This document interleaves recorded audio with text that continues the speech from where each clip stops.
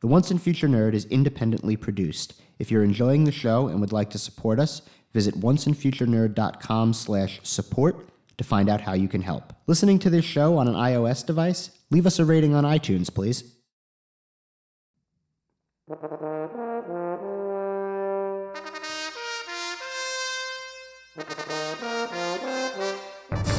The Once and Future Nerd. Book 1, Princes of Jordan. Chapter 7, The Last Douchey Domicile.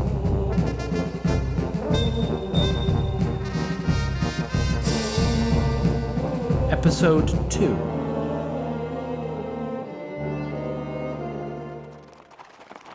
A short distance beyond the walls of Castle Guernatal, some members of Ardell Redmore's personal guard rode. Tied across the back of one horse was a figure bound, gagged, and head covered in a burlap sack. The party was followed by a hunting hound. As they reached a small clearing, the guards called a halt. The guards dismounted and threw their captive none too gently onto the ground. They quickly tied each of the captive's limbs to the saddle of a different horse via a small length of rope. Only then did they remove the sack from his head, revealing Ricard Redmore. Your cousin says he's sorry about your accident. Ricard's eyes widened, but he barely had time to scream. A guard put a wooden whistle to his lips and blew. No sound could be heard by human ears, but the hound heard. The dog went mad, jumping and barking and howling at the sound. The horses, spooked by the hound, bolted in all different directions. Ricard Redmore was torn limb from limb. Nelson stood in a beam of dawn's light dappling through the canopy of the white forest. The boy stood on the porch of a house-sized structure carved into the trunk of an enormous tree. The bark had been stripped from the tree, exposing the shimmering flesh below. The effect was as though tiny pinpoints of light shone throughout the trunk of the tree. The effect reminded Nelson of something he called Christmas lights, although the effect was entirely natural. You should get some rest, you know. Nia emerged from the structure and joined Nelson outside. Tried. Couldn't sleep. Nor could I. Elven medicine is second to none. They couldn't possibly be in better hands. Rather than looking the cleric in the eye, Nelson found some twigs that had fallen onto the railing which surrounded the patio. He attempted to arrange the twigs as he spoke. I haven't slept well since I've been here. Dreams are really intense. Oh? I mean, I still don't remember them, but when I wake up, I feel like I just went through a lot, you know? And you have no recollection as to the content of these dreams? How about you thoroughly examine Dee's nuts, you tree fart? The door of the tree structure opened again. Billy emerged this time. And by emerged, I mean was hoisted into the air by two elves in silver veils and thrown out the door and onto his backside. For the last time, would you please mind your tongue? Some assholes in there taking Jen's clothes off. They're doctors, Billy. I don't give a shit who they are. Do you understand that Jen would certainly be dead without the help our hosts are giving us? Yeah, but they don't have to be so fucking douchey about it. This place is, off a little. It's exactly like I expected it, but then not. Of course you had ideas about what magical tree forts would be like. No, it's kind of like Rivendell. It's the badass, mystical elf city that we had to ride to for safety, but Elrond in Lord of the Rings is just like the coolest dude. Everyone here is all beautiful, has bitchin' armor and all that, but they're just, well, douchey. My bacterial friends tried often to explain to me how exactly the elves of the White Forest resembled a feminine hygiene product from Billy's realm, but understanding long eluded me. Yet, somehow, the children all found this description quite apt. I'm going to see if the physicians can tell me any more. Try not to get us thrown out. Hey man, I meant to tell you. You stepped up with me back in that church place. That was pretty legit. I mean, right before we got our asses handed to us? It's like Coach always says. You don't ever complete 110% of the passes you never throw. It doesn't really, I know, man. Why'd I ever respect that guy so much? He was a fucking moron. From within the structure, a noise emerged that could only be General Brennan awaking. The children rushed into the building. At Castle Guernatal, Antonin Mooncrest held council with his uncle Julius in a room which had been co-opted as a sitting room for the Mooncrests. The Mooncrest sigil had been hastily strewn about, next to the more permanent Guernatal markings. Perhaps Lord Ricard truly is ill. I think it's more sinister than that. You can tell when Redmore thinks he's being oh so clever by the way his lip twists up. The idiot. It may be time then to reconsider your designs, nephew. Whether Lord Ricard is gravely ill or his cousins sent him away, we've lost our best source of reconnaissance in House Redmore. All the more reason to act. If Ardell discovered that Ricard was acting on our behalf, he may try to move against us. No, he won't. He needs our army. There's no way around that. Antonin Mooncrest, Arlene Redmore's betrothed, you recall, stood and paced the room. When we embarked on this course, I expected to find Ardell Redmore petulant and uncouth. Instead, I found a man so abject that his mere existence shook me to my soul. When our forebears were granted lands, they swore to protect the innocent, same as Redmore's. And here is this man who poisons the world with every breath he draws. We are honor-bound to stop him. You've a noble heart, nephew, but you must be pragmatic. Redmore needs our armies, but we need his allies at court. Allies that are only his to give because Gunthard is killed. Galden help me, Uncle. It wouldn't shock me to learn he had a hand in that. Then prove it. If you can turn his allies to ours, you have my blessing to seek satisfaction from Redmore. Until then, we must tread lightly. Traft wants nothing more than for the princes of Jordan to tear each other apart until none can stand against him. And if you think Ardell Redmore is abject... I worry for Arlene. What of her? I'm worried her brother has yet more cruelty in store for her. Today? On the day of her wedding? Today especially. He won't risk doing anything to embarrass us. My concern is not for reputation or propriety. Well, it should be. Many would call it improper for a second son to run a great house while the firstborn yet lives. Watch yourself. I mean no accusation. You know I've supported you all along. But that's precisely my meaning. There's proper and there's just, and sometimes they're at odds. You don't need to put on airs about justice. Every man's been tempted to impropriety by a fine piece of ass like Maid Redmore. But we have a realm to think about. 1,000 subjects. Yes, Uncle. And the moment we start thinking of our subjects as pieces on a game board is the moment all is lost. In the White Forest, Brennan sat up on his infirmary couch. He was drenched in sweat, but it was clear his fever had broken, thanks to the miracle of modern elven medicine. Morning, beautiful. How'd you sleep? What about Jen? Give the Sav a moment. As if on cue, Jen awoke, coughing. Billy was immediately by her side, engulfing her in an embrace. Holy shit. I thought I lost you. Where am I? Some elf house. He kissed her. You're in the home of the great physician called Ba'anir Lik, One more on that one? to whom we owe a debt. Which I swear on my title we shall repay as soon as we're able. Just then, the physician entered the room. He addressed a question in Hillig to Yilluin, but Nia responded in kind before Yilluin could. The physician seemed both shocked and saddened by her answer. Yeah, mem yet. With something like affection, he traced a circle in the air around Jen, and then exited the room.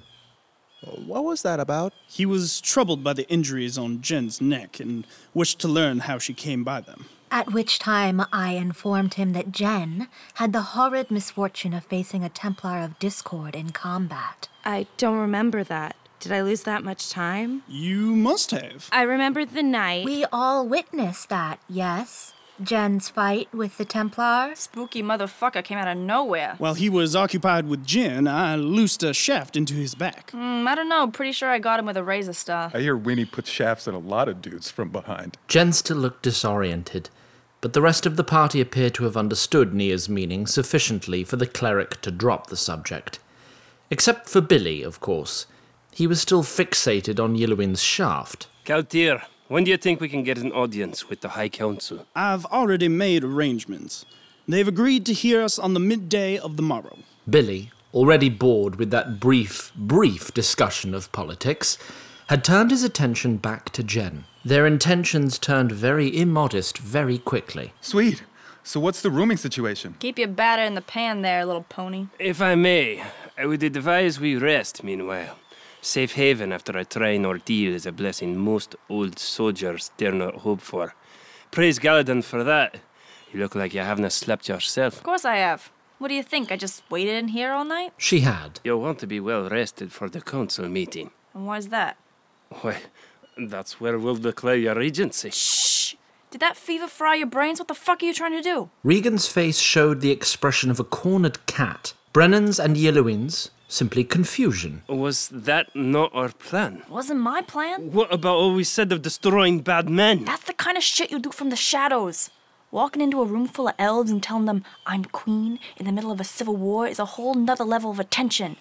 Best case scenario, they believe us, and now we've got every standing army in Jordan up our asses. But we'd have the Tar Lohil on our side. Worst case scenario, they think we're full of shit and put us all to death for it. Your claim is just. You've the High Throne in your blood, not to mention the Guernator Talisman of Dominion. All that proves is I'm a bastard and a thief.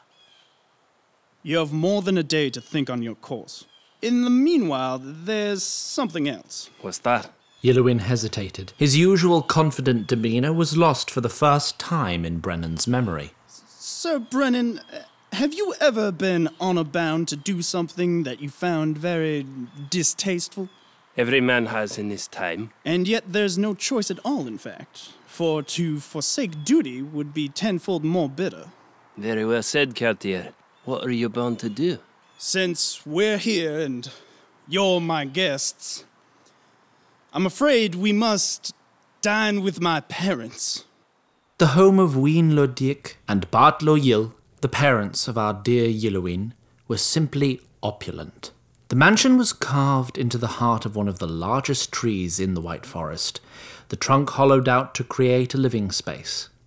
As such, every surface shimmered and glowed in the manner of the White Forest as a whole. The great room in the centre was tastefully decorated, but in a way that the family's wealth and prestige could not be ignored. An entire taxidermied elephant sat in the corner. Paintings by the most famous elven artists adorned the walls. A mahogany table sat in the centre of the room, the dark wood even more striking in the context of the White Forest.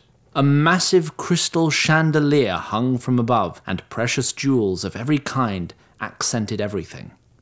Yellowin's parents sat at a smaller table in their foyer, as a small army of human servants buzzed around in preparation for the upcoming meal. Sapphire, you missed a spot on the tusk there. He liberally sipped a brown liquid from a bejeweled chalice. Jade, are you quite sure the roast will be ready soon? Yellowin will be here any minute now. And where is that blasted elder youngling? You worry too often these days, husband. Bart went for another sip, but his spouse grabbed his wrist. And drink too much. Lately I have a feeling, call it a premonition if you like, that everything is coming to an end. I can feel the lights that have shone on Jordan low these many centuries slowly being extinguished. It's as if whatever beauty there is in this world is slipping through our fingers like so much sand. That's no premonition, dear. That's just called getting old. At this moment, the massive doors to the hall creaked open. If you ask me, the elves intentionally designed their doors to creak dramatically. It's rather ostentatious. Upon reflection, this may explain Billy's epithet for the elves. While the word may have at some point been involved in feminine hygiene, I now agree that the best possible definition of a douche is one with the skill to build quiet doors, who makes them creak anyway, just for effect. Sorry, I digress.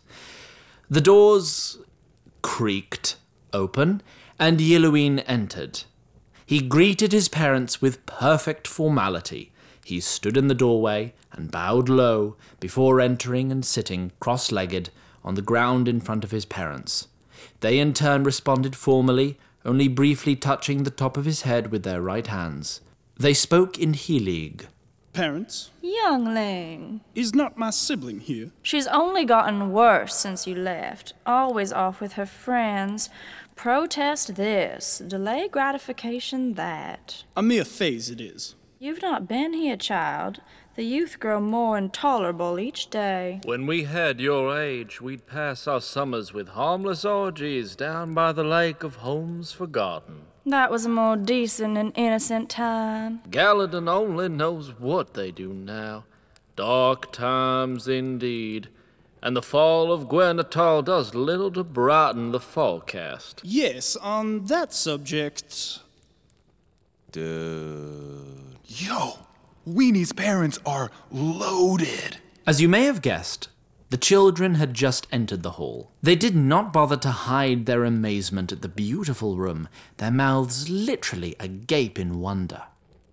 Brennan, Regan, and Nia did a better job in concealing their reaction, but only just. Jen's joy was tempered, however, when she noticed the stuffed elephant.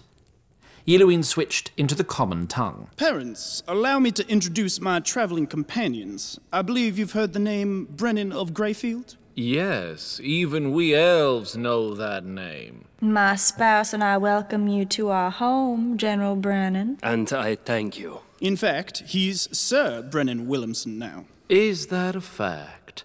Knotted by whom? Yeluine opened his mouth to speak, but Regan caught his eye and almost imperceptibly shook her head in warning.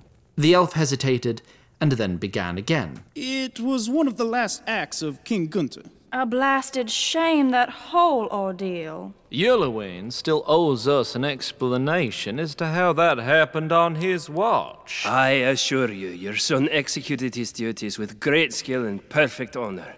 There was nothing he could have done. I'll gladly provide a full account. Yes, well, it can wait until bread is broken. Of course. And who are these others? Retainers of Sir Brennan's. Nia of Seahold, his chaplain. Honored to be your guest. Margaret of Armstrongard. His alms-bearer. And 3 squires, Jennifer, Nelson, and William. Squires all? Yeluine's father looked curiously at Jen. A moment of uncomfortable tension opened as Regan realized her usual prostitute excuse would probably not help here. The tension was broken, however, by Yeluine's mother. Good. About time they started having female squires. I declare the rulers of Memiet can be positively backwards. The vitality of youth is always refreshing to have in this house, especially in your kind, who are so close to nature. Feel free to make use of the couches in our parlor after supper. I'm sure you all want to copulate vigorously with each other. As you can imagine, the children were quite unsure how to conduct themselves within the bounds of elven sexual propriety. Why don't we see how we're feeling after dessert? As you will. Shall we? Our supper shall be ready soon. While the party dined like elven aristocracy, the nobility in Castle Gwernatal were preparing for a wedding. Arlene Redmore dressed herself for her marriage. She donned her wedding gown, and every item of jewellery she could fit on her body. The serving class of the castle made all necessary arrangements in the great hall, while a troupe of minstrels tuned their harps and lutes. The servants all wore plain brown cloaks with hoods up, lest any other maid detract from the beauty of the bride. In this way, Gwen was, ostensibly, indistinguishable from all the others. Arlene, shaking with nerves, touched a lonely finger to her lips in remembrance of the past morning's kiss. She sighed and stood, making sure the honed and deadly dagger she'd hidden under her gown was still in place.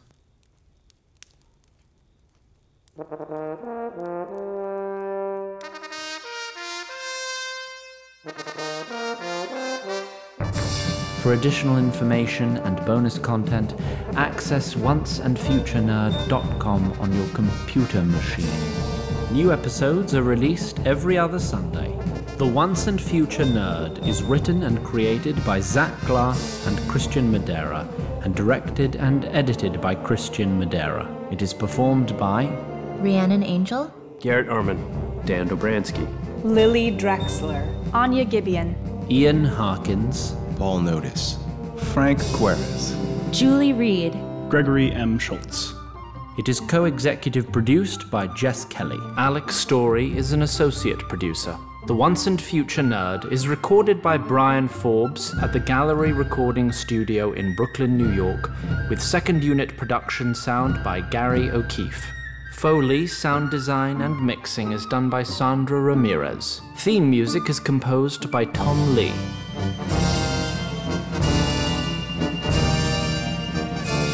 Thanks for downloading.